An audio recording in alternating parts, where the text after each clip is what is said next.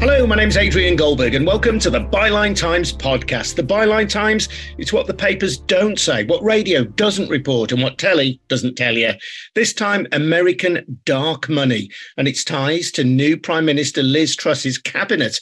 We'll be hearing from Nafeez Ahmed, who's been doing the digging and brought this exclusive story about the Trump-supporting Mercer Family Foundation to the Byline Times. And we'll also be joined by Byline Times executive editor, Peter Jukes. Before that, just a reminder that the Byline Times podcast is funded by subscriptions to the Byline Times, our wonderful monthly newspaper edited by Hardeep Matharu. It has the best of our online articles and plenty of material that is exclusive to the print edition. No one tells us what to say. There's no millionaire backer or corporate interest pulling our strings because we're funded by ordinary subscribers. People like you. So please subscribe if you can to the Byline Times. You get more details about subscriptions and memberships at bylinetimes.com. That's at bylinetimes.com. And if you have already subscribed, thank you. Let's welcome then Peter Jukes and Nafeez Ahmed. And Nafeez, for people who aren't aware of the Mercer Family Foundation, just give us a little bit of background. The Mercer Family Foundation is pretty notorious nowadays for all the reporting that's uncovered their role in, most prominently, the Trump era. They were kind of known as the biggest donors behind Donald Trump. I mean, I don't think they were necessarily the biggest, but they were among the biggest. And they've become very well known for not just funding the kind of far right that are influencing the Republican Party, but they funded many of the organizations that were around Donald Trump. So they were involved with Steve Bannon. They worked very closely with him. They poured money into many of his enterprises, from Breitbart News to film productions that he was working on and all sorts of different things, as well as, of course, Cambridge Analytica, the notorious data analytics firm that was involved with trying to influence social media platforms in relation to both the Trump campaign and the Brexit referendum. So, they were quite big players, really, in terms of the rise of the far right in the United States and the UK. And so the people behind it are Robert and Rebecca Mercer. They are billionaire philanthropists. What are their ties with the Conservative Party and with the cabinet of Liz Truss?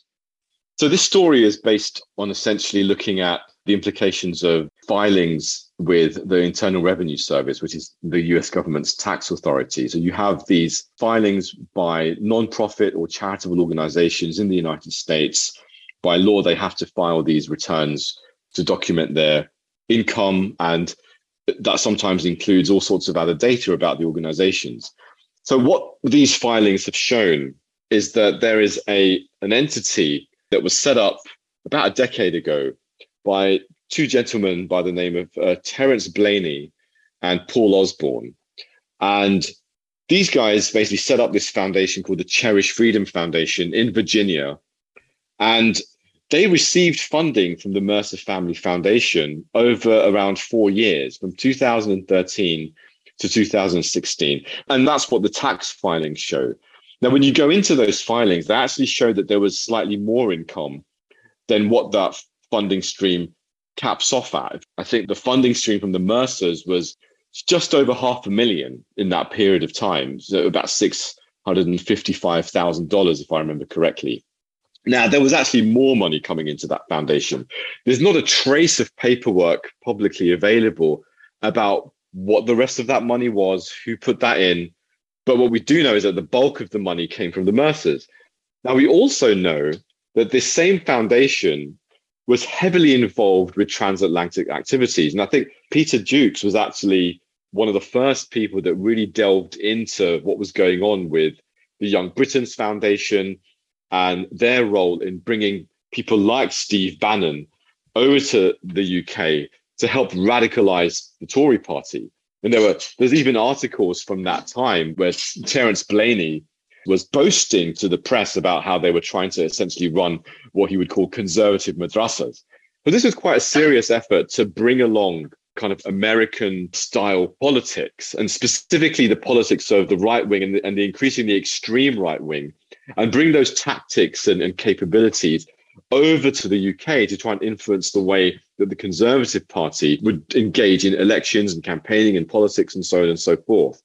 And that was just the beginning. What the filings then go on to show, and I think the biggest one of all, apart from various institutional affiliations, the biggest one, I think, is that we've confirmed for the first time this direct link between this Mercer lobbying front and the Conservative Party through the role of the Centre for Policy Studies.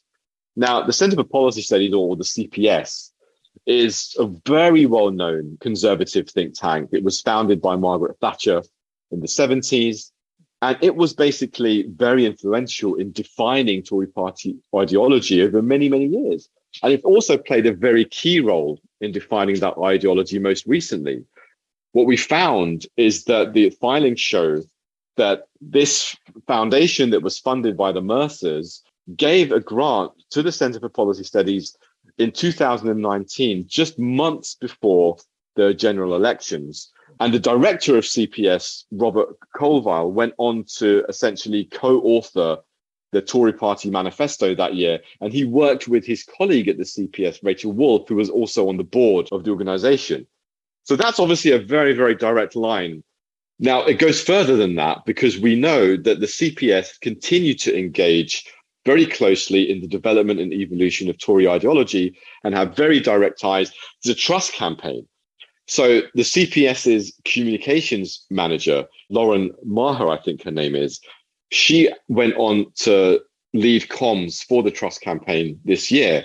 And various other CPS staffers have also played a role in advising the UK government under Truss, and have also played various roles in defining her economic ideology. And Peter, as Nafisa said, you've been concerned about the history of the Mercer Family Foundation and the Mercers for a number of years. The key thing to say about the Mercers is Robert Mercer, he developed natural language recognition for IBM and then went to set up his hedge fund, Rentec, which made a lot of money in Russian markets, by the way, quite a common theme here, and was in dispute with the American government over tax, whether its income was taxable. So it had a kind of, I don't know there was an $8 billion tax bill, which Robert Mercer was fighting.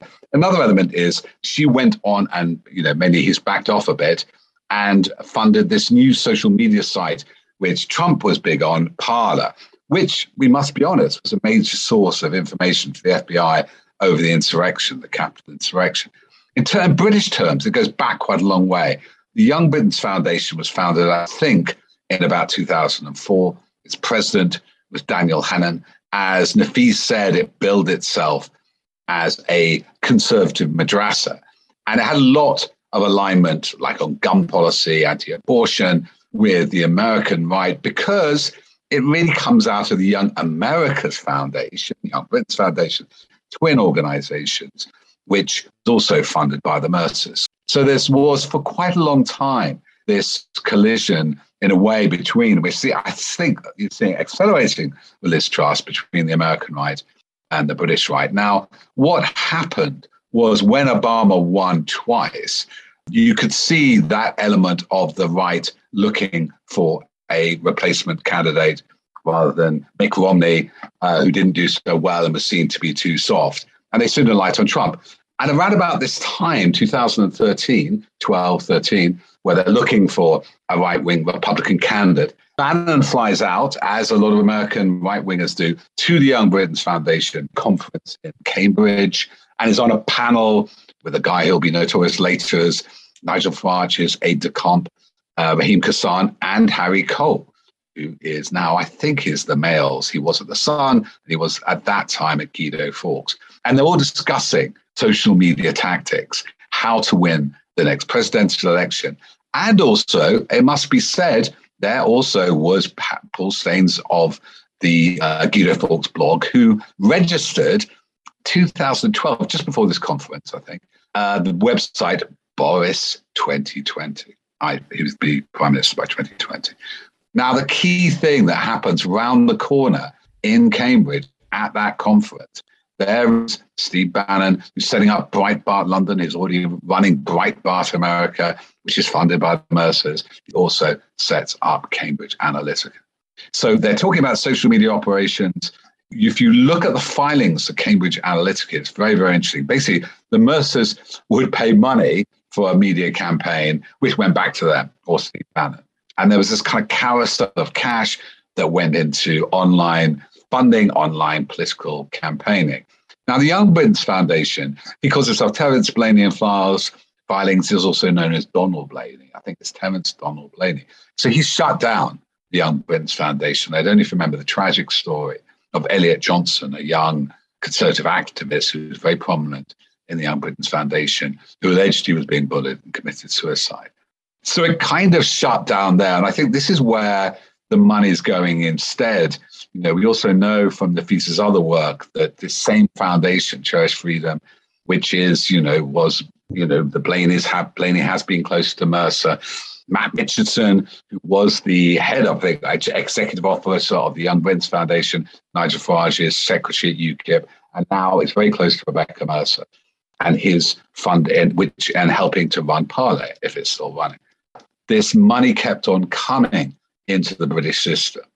And we've got to remember with Steve Bannon, I can't keep up. He's been recently arrested for fraud and money laundering, apropos of this Build the Wall campaign, which actually we exposed Grant Stern on Byline Times, and he was arrested over only alleged, because he hasn't been convicted, innocent to proving guilty. He's also, I think, hasn't he? He's been prosecuted for contempt of Congress. So we have some very shady elements, the Trumpist element on the far right in American politics. We know that Trump himself is under investigation for these classified documents and what's happened to them. There seem to be multiple investigations about his tax affairs and his financial affairs. And yet these people are still helping to determine our government's policy. And Liz Truss, people jokingly call her Liz Trump. Liz Truss does, just even forget the money ideologically. If you Britannia Unchained, the book she co-authored with other members of the cabinet 15 years ago or whatever, it is Boris Johnson, I said, possibly without the good bits. I mean, Boris Johnson without the noblesse oblige, redistributive, levelling up stuff and the Latin tags and all that oratory. It is very hard American right and libertarian to an extreme. Also, several members of our cabinet are anti-reproductive rights for women. So I think it's a distinct shift in this current cabinet, and Nafeesa traced some of the receipts of that to a kind of really alien American libertarian right-wing thinking. So just to follow the money, as you have done, Nafeesa, the Mercer Family Foundation gives $655,000 between 2013 and 2016 to the Cherish Freedom Foundation. The Cherish Freedom Foundation then helps to finance the Centre for Policy Studies. This is your revelation, the right of centre think tank, two of whose staffers then went on to write the Conservative election manifesto in 2019. And the Centre for Policy Studies then claims that it has had a hand in writing the Conservative manifesto. So this is not in the realms of fantasy or of conspiracy. There is a direct financial link from Mercer through to the Conservative Party and a direct ideological link as well. That's right, Adrian. And there's also institutional links, which I think are also quite significant in demonstrating that kind of alignment that Peter described. So the figure of Paul Osborne is very interesting here, because here's this guy he's a Harrow councillor. He appears to be this innocuous leader of the Harrow Council, but has been dabbling with this kind of this extreme right-wing elements of the United States for a decade, if not longer. So he's running this foundation in America with Terence Blaney, and he was involved with Terence or Donald Blaney and bringing people like Bannon over to the UK under the Young Britains Foundation and all the rest of it. Now, at the same time, he's been running a pressure group, which is also quite influential, called the Conservative Way Forward. Now, in recent years, Conservative Way Forward it kind of lost a little bit of influence. I'm not exactly sure why, but one of the things that they boast on their website, or the older version of their website, which has now been deleted, and you can only find it from archive pages on Wayback Machine, but they boast of how every single leadership candidate that their members supported has ended up being prime minister, including Boris Johnson. So Paul Osborne is running this he's director of this thing. He's an executive director. He's vice chairman, and he's been in that role for around a decade or so.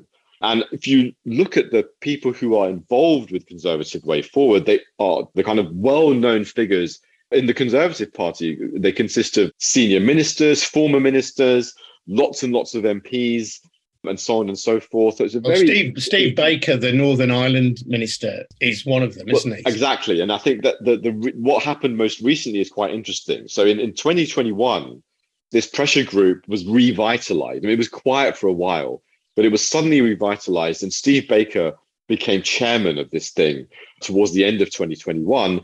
And he said, the Conservatives were now on the wrong track. They'd lost their way and they need to remake conservatism. So Steve Baker is obviously now in charge of this thing. Now, what we find is that tracing back the influence between the Conservative Way Forward and the Truss campaign, what we found is that several cabinet ministers who are appointed by Truss have very close links to Conservative Way Forward. So, for instance, Nazim Zahawi and Suella Braverman, both of them were involved with a big report that was launched under Steve Baker's watch as the leadership campaign was going on. And this report was all about tax cuts, and it essentially sets out much of the agenda that Liz Truss is now trying to spearhead in her government. But they had already had this connection. So Nadhim Zahawi and Suella Braverman already had this very close connection with Conservative Way Forward.